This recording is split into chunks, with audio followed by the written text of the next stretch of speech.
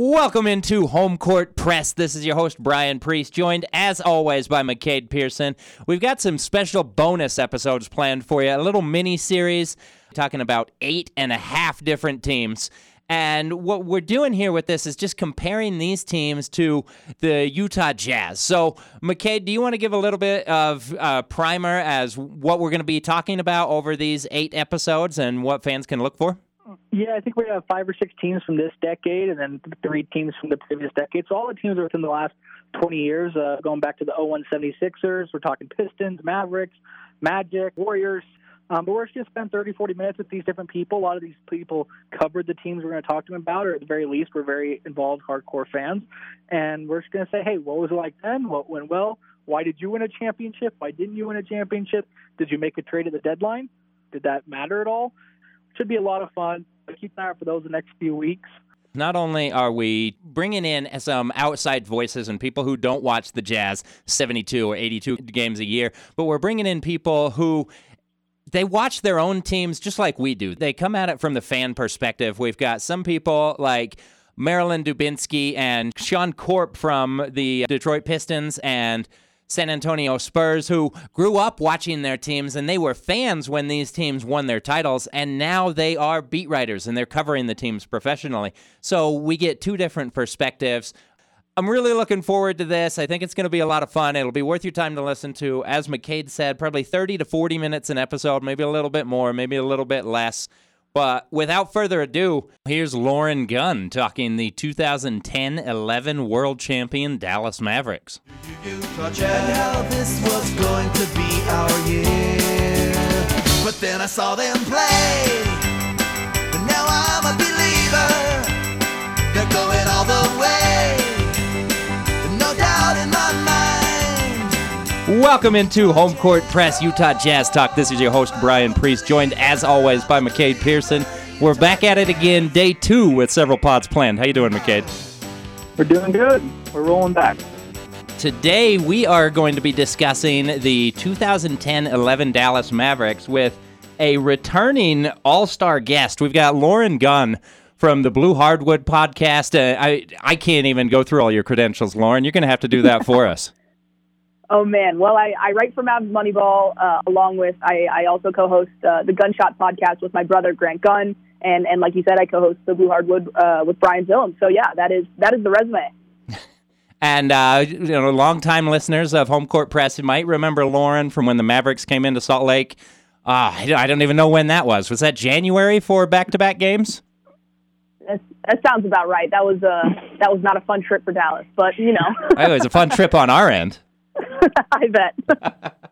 Well, as I mentioned, we're going to be talking about this 2010-2011 Dallas Mavericks team. We're continuing our comparison pod series with the current iteration of the Utah Jazz and some teams that it's been suggested the Jazz look like, or teams that McCade and I feel like they resemble, or just, pieces of teams, maybe styles of play. So we've got this 2011 Dallas Mavericks. They end up winning the championship. This is the team that beat the Miami Heat their first year as the Heatles, with LeBron James and Chris Bosh, Dwayne Wade, obviously, down in Miami. And it was, from my recollection, Lauren, and you might have to refresh my memory, this was kind of a surprise Dallas Mavericks championship team, wasn't it? Yeah, definitely.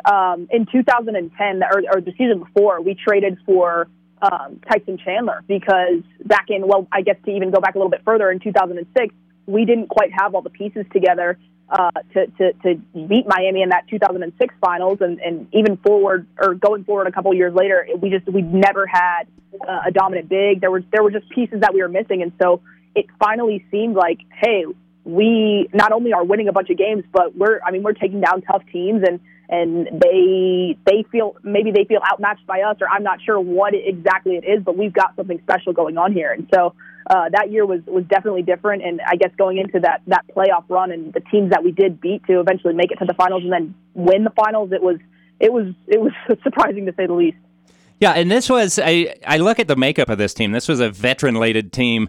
Pretty much every contributing player besides the immortal Roddy Beaubois that was untouchable for so many years in Dallas. But, they had some free agents they had brought in. Peja Stojakovic was a guy in his 12th year. They had Jason Kidd trying to get his first ring in his 17th year. Dirk Nowitzki, of course, the legend in Dallas, was playing his 13th season, and Jazz fans are really familiar with the type of situation that Dirk was going into this season, where we had John Stockton and Karl Malone for so many seasons, 16, 17, 18 years here in Utah, and they reached a point in their careers where the question was not, are the Jazz going to win a championship? It was, are these Hall of Fame players ever going to get that chip? And the questions were starting to come with Dirk Nowitzki. Was he ever going to have the team around him to finally get that long-desired championship? And obviously they were able to put it together. I remember Tyson Chandler being a huge part of this team. He was in his 10th season as well. So, I mean, just get us started off, Lauren. What do you remember from this team? What are some special memories? And what do you think was the biggest factor in their championship push? Oh man, well, I guess I have to start with some where, I guess I'll just share two of my greatest memories from that run. That I was actually fortunate enough to be at Game 3 of the Lakers series. And so that was, obviously we went up 3-0, and I remember walking out of the American Airlines Center with my dad, and I looked up and there was this big electronic billboard that said Mavs up 3-0, and there was like a broom, like GIF back in the day in 2011, before GIFs were really like full on. And I was like, oh my God, are we about to sweep Kobe's Lakers? Like, what does that mean if we sweep Kobe's Lakers? And so that was really kind of a moment. That was the moment for me where I was like, this team is for real. And so I was very pumped. And then we ended up sweeping the Lakers. It was crazy. And then I was also fortunate enough to be at Game 5 of the finals. And so we lost that game. But the intensity in that arena, I've never felt anything like that. I don't know if I will again. I hope I will. But it was unreal. So getting to see two games all throughout that playoff run in person and watching every single game, it was so crazy to watch this team kind of go through each round, essentially like slaying these dragons. And I think the reason that I was so looking forward to having this conversation with you guys is because to me there really are so many similarities between this 2011 Mavericks team and the current Utah team. I mean, this Utah team is far outperforming what we did in our regular season back in 2011. But one thing that I thought was so interesting was that the preseason odds to win the title for Dallas, it was plus 2,000, and for Utah it was this year. I want to say, where is it? It's right here. Plus 4,000. Plus 4,000. I'm like, that's insane. And look at them now. And so I think the theme is kind of nobody expected. Everyone's looking at the big market teams, and everyone's looking at the stars and what they're doing, or the big names. And so flying under the radar, and the biggest theme I should really say is the whole is greater than the sum of its parts for both of these teams. And I think that's what's so dangerous when you get into playoffs. So for Dallas going into those playoff series, I think a lot of teams were underestimating them. I mean, they went up against Portland, who had Brandon Roy, LaMarcus Aldridge, these guys who had playoff experience. And yeah, they respected Dirk, but I mean, they had their experience. And then going up against the Lakers, obviously seeing what Kobe did, and then against OKC with this young, firepower team with Russ and KD and James Harden. I mean, tough teams. And then you go up against the Heatles. And so everyone is banking on you to lose.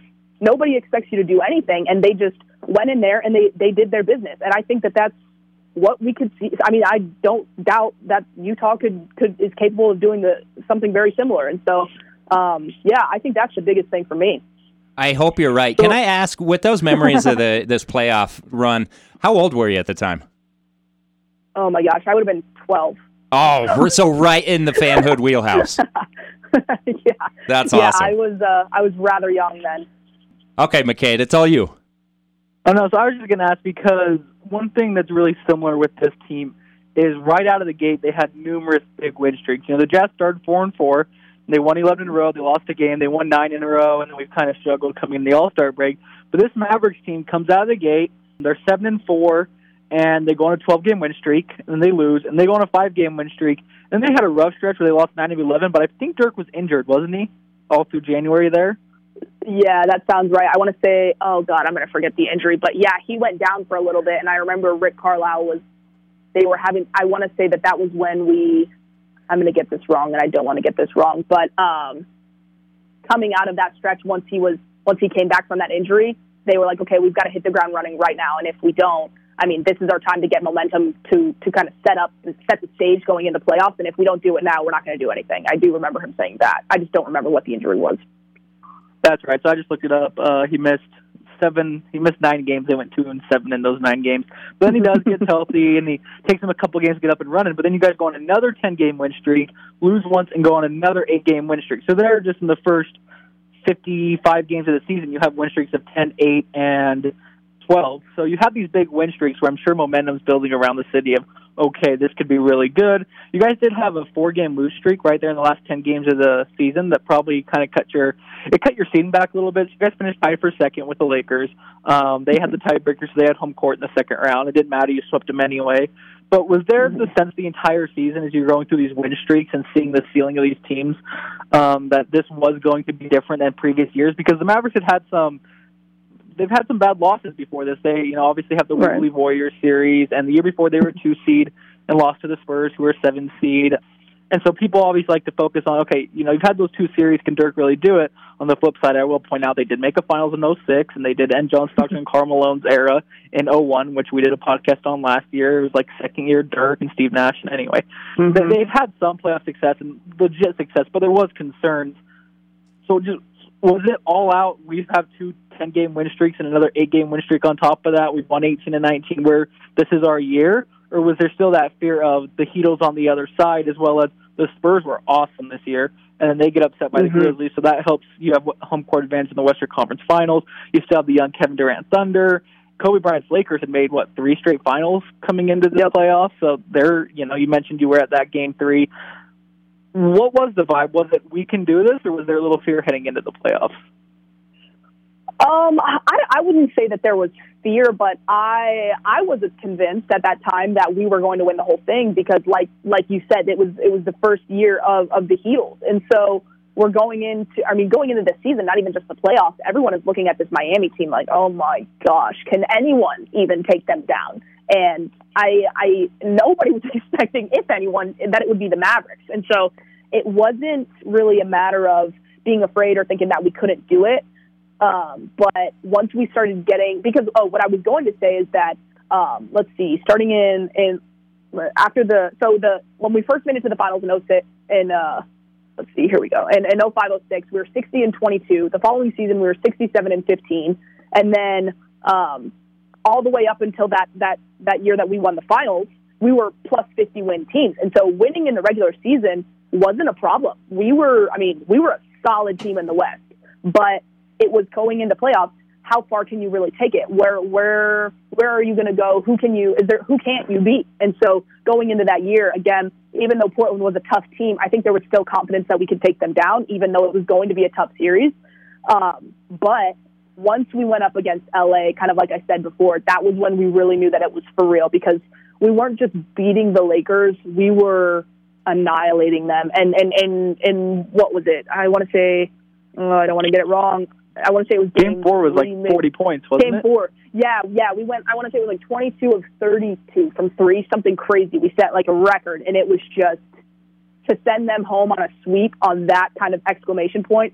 Not only did you just sweep someone, but on a game like that, the momentum that you have going into the next series, we had all the confidence in the world. So that's why I think that was kind of a breaking point a turning point, I should say, for people following the Mavs, because it was just like, oh my God, this is for real. Yeah, and I think the way this teams are really built personnel-wise, I think the Jazz were never as good as the 07 Mavericks, but I do think the tinkering of, okay, we're just going to change a player now. Okay, we're going to change Josh Howard. We're going to change Devin Harrison to Jason Kidd. We're going to do this. We're going to do that. And just a constant, not minor tinkering, but they never did a whole rebuild or anything like that. They just tried to change one major piece a year for half a decade, kind of just banging your head against the wall over and over and over until it finally broke. I think it's something Jazz fans are at least hoping for with this team, where you have the Gordon Hayward, George Hill team, and then Hayward leaves and you beat the Thunder and you have that fun series, and then you just can't get past James Harden for a couple years, and so you grab Boyan, you bring Flavors back, you just do these, not little things, but decently sized things where you're just trying to get through, and I think the Jazz could do that for a couple more years if they don't win it this year, is a very interesting thing.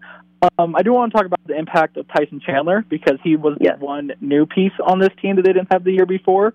and I think Rudy Gobert is better offensively and defensively, but Tyson Chandler was an All-NBA player. He won Defensive Player of the Year the next year. He was fantastic that entire season.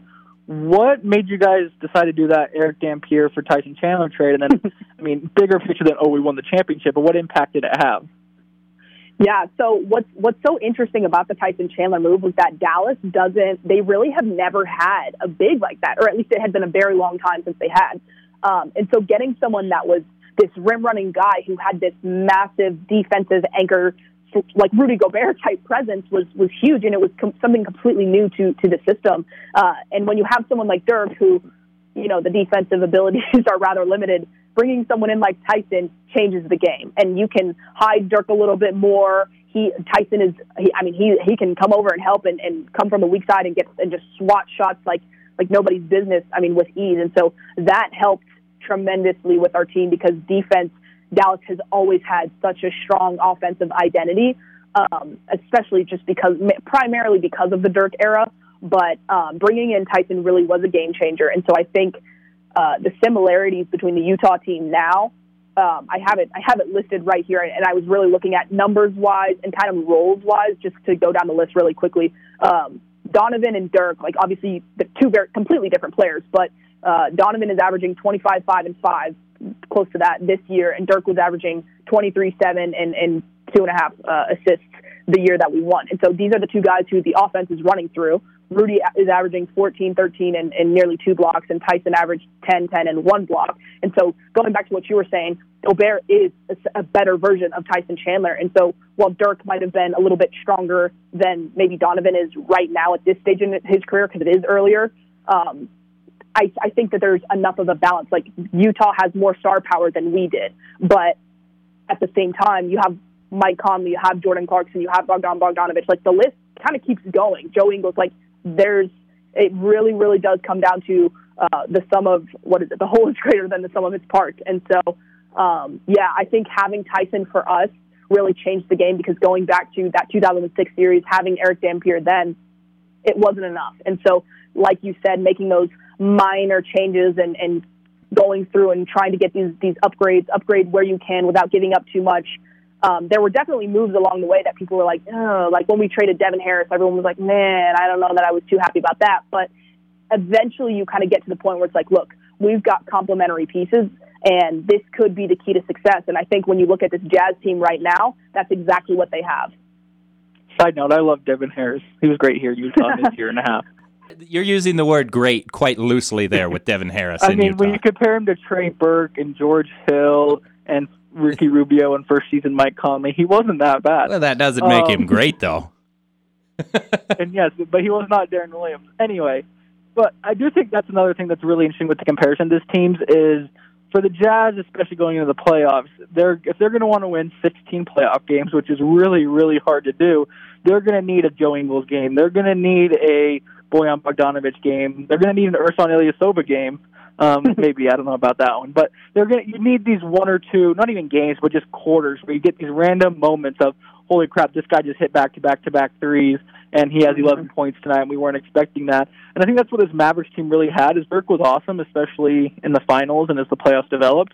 But 37-year-old Jason Kidd had these games, or at least moments, where he looked like prime Jason Kidd. Sean Marion, who's one of my favorite players from this previous generation, was the same way. He kind of had an up-and-down career after Phoenix, and he kind of gets settled in Dallas and was just fantastic for this team. Jason Terry's a little different play style, but kind of that same spark off the bench, 18 points per game off the bench, that Jordan Clarkson is.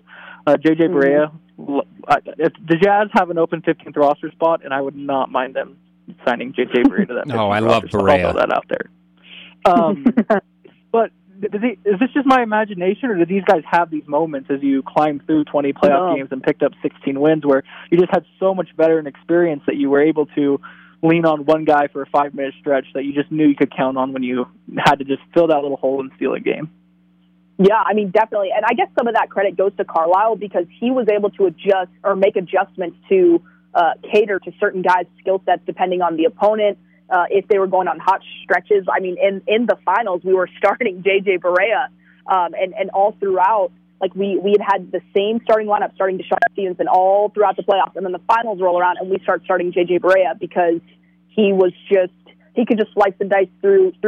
I don't know what it was, but for whatever reason they couldn't stop him. And so some of that credit goes to Carlisle, but it definitely goes to the guys because, like you said, this was a little bit of an older roster, but Sean Stevenson would come up from time to time.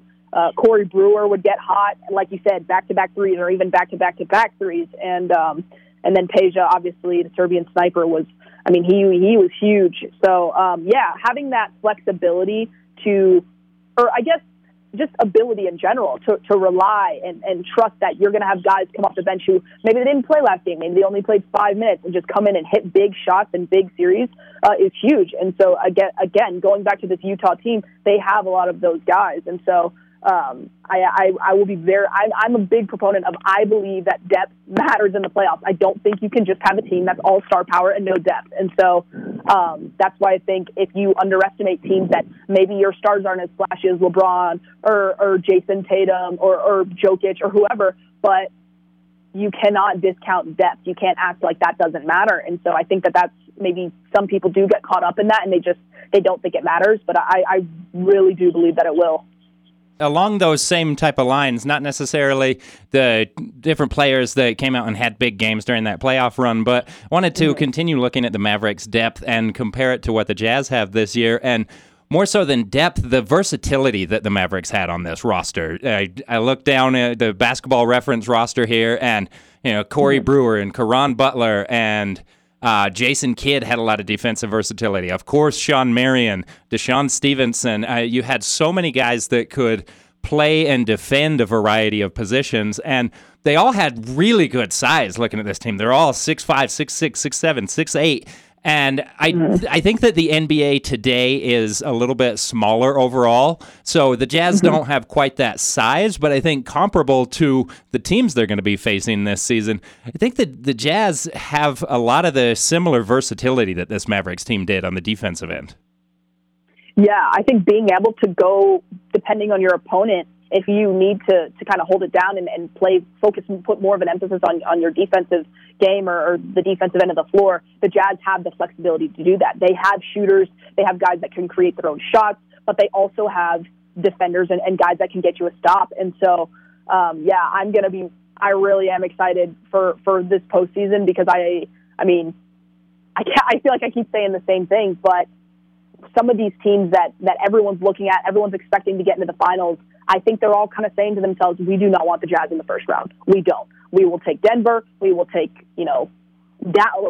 like whoever, but we don't want Utah because while people don't expect Utah to get to the finals or whatever, I think these teams that actually know and are seeing how good and what the level the Jazz are playing at and how incredible it is, they know, they see it, and so that's not something you want to mess around with because that's how people underestimate you. Nobody expects you to do anything, and then just like that, you're upset and you're out. Yeah, it's really easy for the fifth guy in the rotation to get lost and then end up being such a big piece. And the Jazz in most lineups probably have the best fourth and fifth players against almost any team that they're going to play. McCade and I were talking about it on a different podcast earlier this week, how they might not have the best player in almost any series that they're going to play, but they've got the best 3 through 7. And what type of a difference that makes. I mean, just kind of bring it back to the modern day now. I'm personally terrified to play the Mavericks in the first round. Dame, Luka, and Steph all scare me with whoever ends up at that 8th seed. I'm hoping it's the Pelicans or Spurs or whatnot. But, if we play the Mavericks, Luka scares the crap out of me. I'm not that scared of Porzingis. And then outside of that, they have some good players, but I'd take the Jazz 3 through 7 over the Mavericks 3 through 7. And that's where that kind of becomes a battle of, okay, the Jazz are the 1 seed, they should win this series, but is that basically how much of fruition does that come to be that the Jazz 3 through 7 are better than the Warriors 3 through 7 or the Mavericks 3 through 7? Right. Yeah, that's fair. I think Dallas's outlook on the playoffs right now, I mean, we definitely have got some things to figure out between now and then, but going up against some of these other teams, I think Dallas is looking at their current personnel saying, we do have depth, but there are some areas that are lacking or maybe some individuals that haven't necessarily lived up to the hype this season. But is Luka going to be that good enough to where he can outweigh some of the lacking that, or where some people have not lived up to those expectations? Can he just outweigh that? And so it'll be interesting to see what they do. I don't really feel like they're going to make any moves at the deadline. Not that that's the conversation that we're having right now, but the playoffs are going to be interesting for sure. So kind of on the flip side, though, is there any concerns that you see with this comparison to the Jazz? Because obviously they don't have a Dirk Nowitzki. And this isn't prime MVP 2007 Dirk, but this is still really, really, really good All-NBA, for sure, Hall of Famer Dirk. Right. But Donovan Mitchell's pretty good. We mentioned Rudy Gobert's a better version of Tyson Chandler. Are there any other concerns that you have about this comparison? So when I was looking at, for personnel-wise, I compared Mike Conley to Jason Kidd only because of they're a little bit older in their careers, and obviously they're both guards. But Mike Conley is playing far better than Jason Kidd was in his season, in that season. Mike Conley is currently averaging 16 points, 3.5 rebounds, 6 assists, and Jason Kidd was averaging 8 points, 4.5 rebounds, and 8 assists. So the boost that they get from Mike Conley, that wasn't exactly what we were getting from Jason Kidd. And then you look at, Dirk might have been, Dirk was better than Donovan Mitchell currently is. But like you said, Gobert might just be that much better than Tyson Chandler was. And so not that they're going to perform at the same way, but I think just because Utah doesn't have a Dirk doesn't mean that the star level that they have between both Gobert and Donovan, and even the boost that you're getting from Mike Conley, can't kind of bring it all together. And again, the shooters like Joe Ingles, Bogdan, I think like those guys might give you more production than maybe Sean Marion did consistently enough. And Jason Terry was coming off our bench. Like Jordan Clarkson, I think he's clear to win the sixth man this year. And if he doesn't win, I'm gonna have to talk to somebody. That doesn't make any sense. But I think that when I look at the numbers, specifically the numbers, Utah's guys are putting up better numbers all around. And so I can't just say, oh, well, that's better than this, and so they're going to win it all. But to try and say, oh, well, this guy isn't going to show up in the playoffs for Utah, or this guy isn't going to have that much of an effect, you can't say that, because all of these guys have significant roles. And I'll be very interested to see who their matchups are and what other teams do to try and defend, or I guess, what's the right word? I guess mitigate as much as you can Utah's depth, because there are just not many teams in the league that have as much depth as Utah does. So, it's going to be interesting for sure. Yeah, one of the things that comes with that layer, though, is health. This Mavericks team is really healthy. Jason Terry played 82 games. True. J.J. Barea played 81. Kidd, Marion both played 80. Chandler and Nowitzki both played 72+. We mentioned there's some minor injuries there, and then nobody really missed a game in the playoffs. This year, the Jazz have only had 2 games missed from Donovan. Conley missed 5 or 6, and Ingles missed a couple. But staying healthy, when you're this deep, you've got to be able to stay healthy to utilize that depth. And so that's a very minor and out of our control concern I have for this Jazz team. That the Mavericks are able to do is the Jazz need to stay healthy. Right. Yeah, that's a good point. It's one of those things that's just, it's out of your control, and you do the best that you can. Again, I guess to try, without reiterating too much what I just said about how Utah's guys are producing a little bit more than Dallas's, I guess, I don't want to say role players. I feel like that's so, or what's the condescending, and I don't, whatever. But I think Utah's guys are just putting up more. And so if you do have someone that goes down, you can expect Mike Conley to step up. You can expect Jordan Clarkson to step up. So I think Utah would be okay unless, you're barring a major injury, which God forbid that happens, but especially when they're having a season like this. Well, you've seen firsthand we don't need Donovan.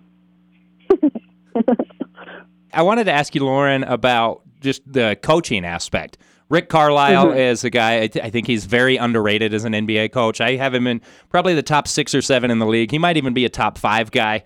I definitely have Quinn Snyder as a top 5 coach in the league, maybe even top 3 at this point. And one thing that I think Rick Carlisle and Quinn Snyder have in common is they're 2 of the best offensive minds in not just the NBA, but in all of basketball, maybe even basketball history, the way they build lineups and they maximize various players' strengths. And, we saw it from the Mavericks last season. Analytically, they were the most dominant offensive team in NBA history. The Jazz are looking like a similar type of team. What stands out to you about the coaching from these 2 teams? So I think the biggest thing for me when I'm watching Utah play is and I guess also when I hear them speak about Coach Snyder, is how much they believe in what he's, the direction that he's trying to take this team in. And so you watch his schemes and how he manipulates certain things and just the ball movement and how Utah's offense operates. Watching that Dallas team, and and I guess that's something that they still even try to recreate as best as they can, is continuing to move the ball, always having guys moving and trying to just drive and kick and get efficient shots, but also just good looks. You're not trying to necessarily focus on, this guy's so skilled, let's have him create his own shot. It's about getting everybody involved and getting the best look possible. And not only doing that, but having guys from top to bottom of your roster understanding that and kind of believing in that system and that it's the best thing for the team and even in the individuals. And I think that that's a similarity that personnel-wise and coach-wise, that is the biggest similarity in these two teams, is that they understand that it is a team game, and that even though we have someone like Donovan Mitchell who can just score, and whether he gets so hot in the fourth and he can just single-handedly defeat another team, he understands and the team understands that there are not necessarily that, maybe not that the look that he gets isn't the best look, that's not what I'm trying to say, but that whoever gets the best look is the best look for the team. It's not just one guy. And sometimes when I'm watching other teams, like in the past when I've watched some of these like Houston Rocket teams or even former OKC teams, I'm like, yeah, that's not a good shot. And it seems like there's a disconnect. But I feel like everyone from top to bottom of the roster of the 2011 Mavericks and the current Utah Jazz all understand and are on the same page of what their team is trying to accomplish. Yeah, it's not about who gets the numbers. It's about that the team is able to get the numbers and get a win at the end of the night. And I've got to agree with you. That's one of the things that excites me the most about this Jazz team is it really takes a special collection of guys that you don't often get, no matter how much a front office might focus on team building and camaraderie and looking in the locker room and stuff like that. It's hard to get 15 guys that are honestly pulling for each other instead of themselves in a league where you're trying to make money. Yeah, definitely. It's tough for sure. And so I think that's one of the reasons why certain teams around the league are likable, because you can see that. Even if it's not your team, you can see that they enjoy playing with each other. Mm-hmm. They root for each other's success, even if you've got two guys that are essentially maybe competing for the same spot or some of the same minutes. But when you can see that certain guys are just rooting for each other's success, I think that's another, intangible that going into playoffs might take you over that edge. Other teams, that's where mistakes happen, and in the playoffs, each possession counts, and sometimes mistakes can change the momentum or even the outcome of the series. And so when you have people that are on the same page and that are so in sync like that, and I mean also to talk about continuity, that's another thing that you guys were talking about is how Dallas and even Utah, year after year, maybe you're making minor changes, but overall you're trying to keep the same core, you're trying to keep the same coaches around. And so building that continuity, Quinn Snyder, I mean, he's been around. That's why these guys believe in him. And so having that continuity, having that chemistry, those are things that really do matter come playoff time. Because if you're not on the same page, and that's why I think maybe Brooklyn, I'm not saying that they're not going to win it, but they might run into some issues where mistakes might be made because you do have a new group together. And that's something where a team like Utah might not have to worry about as much. The Nets are a team I was going to bring up. I'm glad you mentioned them. I think they're the perfect example of, it's hard to say for sure, but they're a team that you look at and you say things could go wrong. You know, you watch them in the regular season, and the regular season is a whole lot different than playoff basketball. And so when the lights are brightest, you wonder if a guy like James Harden is going to be as willing to pass the ball like he has so far. And not that he was ever a bad passer in Houston, but he also loved to just pound the dribble. And Kyrie Irving is a guy who likes to take over games like that. Kevin Durant is somebody who likes to get his. And yeah, there's questions about a team like the Brooklyn Nets and how well and how much continuity they're going to have once it comes to playoff time. And they're being scouted by the same coaching staff night after night and played by the same players night after night. I wonder if you can force the Nets into some bad decisions that a team like the Jazz might not be as likely to make. Yeah, absolutely. I think the conversation about the Nets is very interesting because, like you mentioned, you got a lot of ball-dominant guys, and James Harden has no problem getting the assist numbers, but in the fourth quarter, if you watch James Harden's team, or I guess Rockets teams in the past, everyone is standing and watching. So while he has no problem getting the assist numbers, there's not a whole lot of movement. And so when you're going up against teams that are solid defensively or that know what to expect, especially come playoff time, that could be a problem. Like you said, they could run into some problems there. And so another thing, like specifically Utah versus Brooklyn, if that's your finals matchup, I'm sorry, but DeAndre Jordan's going to foul out in about 35 seconds. So I don't know. Like, they've got no answer for Rudy Gobert in my mind. So I don't know what they're going to do, what they would do with that. But I could imagine something like that getting very frustrating for Brooklyn. The last time I was on here, I mentioned how frustrating it is as an opposing team going up against the Utah Jazz and seeing Rudy Gobert just get lob after lob after lob with ease, like it's a practice drill. And so that's a problem that I think Brooklyn would really have to figure out how to address, because if DeAndre Jordan is I can't even say it with a straight face, the anchor of your defense going up against an elite big like Rudy Gobert, you're going to have a world of problems. That's going to be that'll be trouble for them. So we'll see, but definitely teams that don't have continuity, that might just be a difference maker, especially this playoff. McKay, did you have anything else? No, I think this is really good. Kind of with the way we've been wrapping these up is we're just going to ask you in very general, what are your thoughts on the Jazz? What are your thoughts on the comparison to the 2011 Mavericks? And what's kind of your outlook on the Jazz season right now? Well, right now with the Jazz, I think, performing very well in the regular season. We have seen teams in recent seasons perform very well in the regular season, and then it's a different story come the postseason. I don't necessarily think that's going to be the same thing with the Utah Jazz this season. I guess saying a team doesn't perform well in the postseason, everyone immediately goes and thinks about the Milwaukee Bucks. And the difference between the Milwaukee Bucks and the Utah Jazz is that Milwaukee in prior seasons, they haven't had a whole lot of depth. And that is the difference between, and they definitely have, well, I guess in some ways they've had continuity, but this Jazz team is different. And I don't want to just say that because I'm talking to you guys, but I really do think that they have the continuity, they have the coach, they have the star, they have two stars, they've got the depth, they've got the chemistry. I mean, they've got so many things going for them, and they have the different kind of pieces. If you want to put that emphasis, like I was saying before, if you want to put an emphasis on offense or you want to put an emphasis on defense, they have the flexibility to do that. And so I guess going back to relate it back to the 2011 Mavericks team is being able to have a coach that is competent and capable of making those adjustments and right decisions, to where I think the fan base is looking at Quinn Snyder and the Utah Jazz saying, we've got full faith that he'll be able to make the right call. And I think teams around the league would look at Quinn Snyder and say, look, that's not a guy you want to go up against, because he'll be able to figure you out. And so there really are, top to bottom, so many similarities between these two teams. And I guess if there's anything I would leave it on, it's just like you couldn't underestimate the Mavs in 2011, you can't underestimate the Utah Jazz this season. Lauren, can we make room on the bandwagon for you once the Mavericks are eliminated from the playoffs? Once they are, as if it's imminent. Yeah, I think I will happily hop on that bandwagon, because I think it would be huge for middle market teams to see a team that has like Rudy Gobert, seeing how much he's getting paid and how significant his role is. I think that would do a lot for the big men in this league.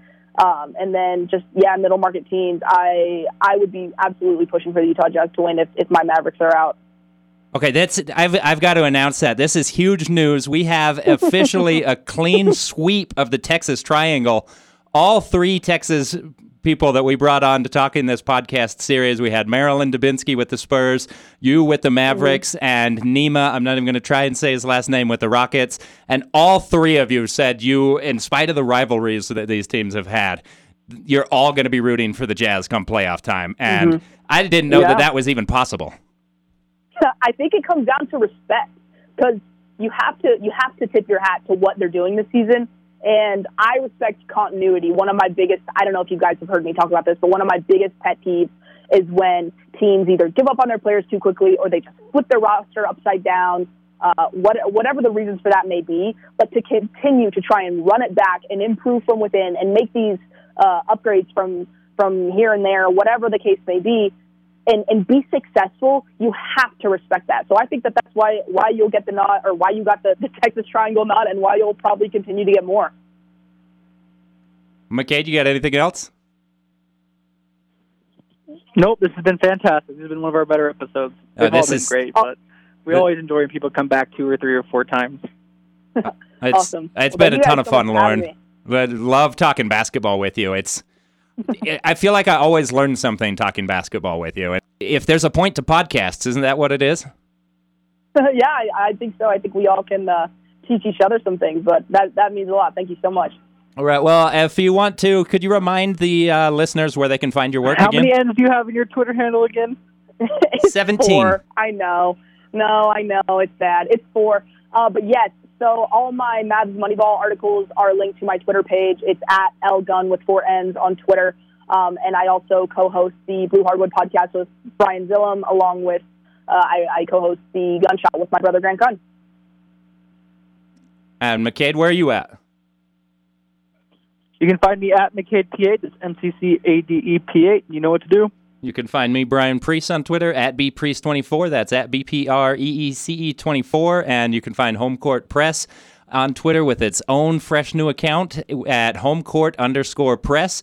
If you like what you're hearing, remember to share, rate, and review. This has been a continuation of our Jazz comparison series. And, at this point, we've recorded so many shows. I don't know when this one's coming out or what's going to be coming out after this one. So you're just going to have to check in and find out. Take note. Hey, take a quick look at Snyder. Now take a quick look at Spider. Since 08, yeah, I've been a rider. Utah Jazz keep getting higher. Damn, all I can say now is whoa. Royce with the D, Royce with the O. One thing Jazz Nation gotta know. Clarkson's nickname is Sicko Mode. Even on the road, 4 more threes from Jiggling Joe. My breath stopped with Donovan gone, but Ingles came out looking like LeBron. Like damn, Conley with the Midas touch. Bogey drops 30, yeah, that's clutch. Utah Jazz is doing their thing. My all-star vote, hashtag Niang. I do not like the Lakers, I just like D favors. Utah Jazz, they rock my socks. Go Bear, I love you and I love all your blogs. Are we surprised? This is a year we collect our prize. 2021 Utah Jazz champs. Heard it here first, now blast this jam like damn. It's true, Utah Jazz is better than you. Tap a keg is the Jaeger Bomb crew, just won by 30. What you gonna do like damn? It's true, Utah Jazz is better than you. Tap a keg is the Jaeger Bomb crew, just won by 30. What you gonna do like? It's true, Utah Jazz is better than you. Tap a keg is the Jaeger Bomb crew, just won by 30. What you gonna do like? It's true, Utah Jazz is better than you. Tap a keg is the Jaeger Bomb crew, just won by 30. Hold up. Coming wrong strong. Donovan Mitchell. Donovan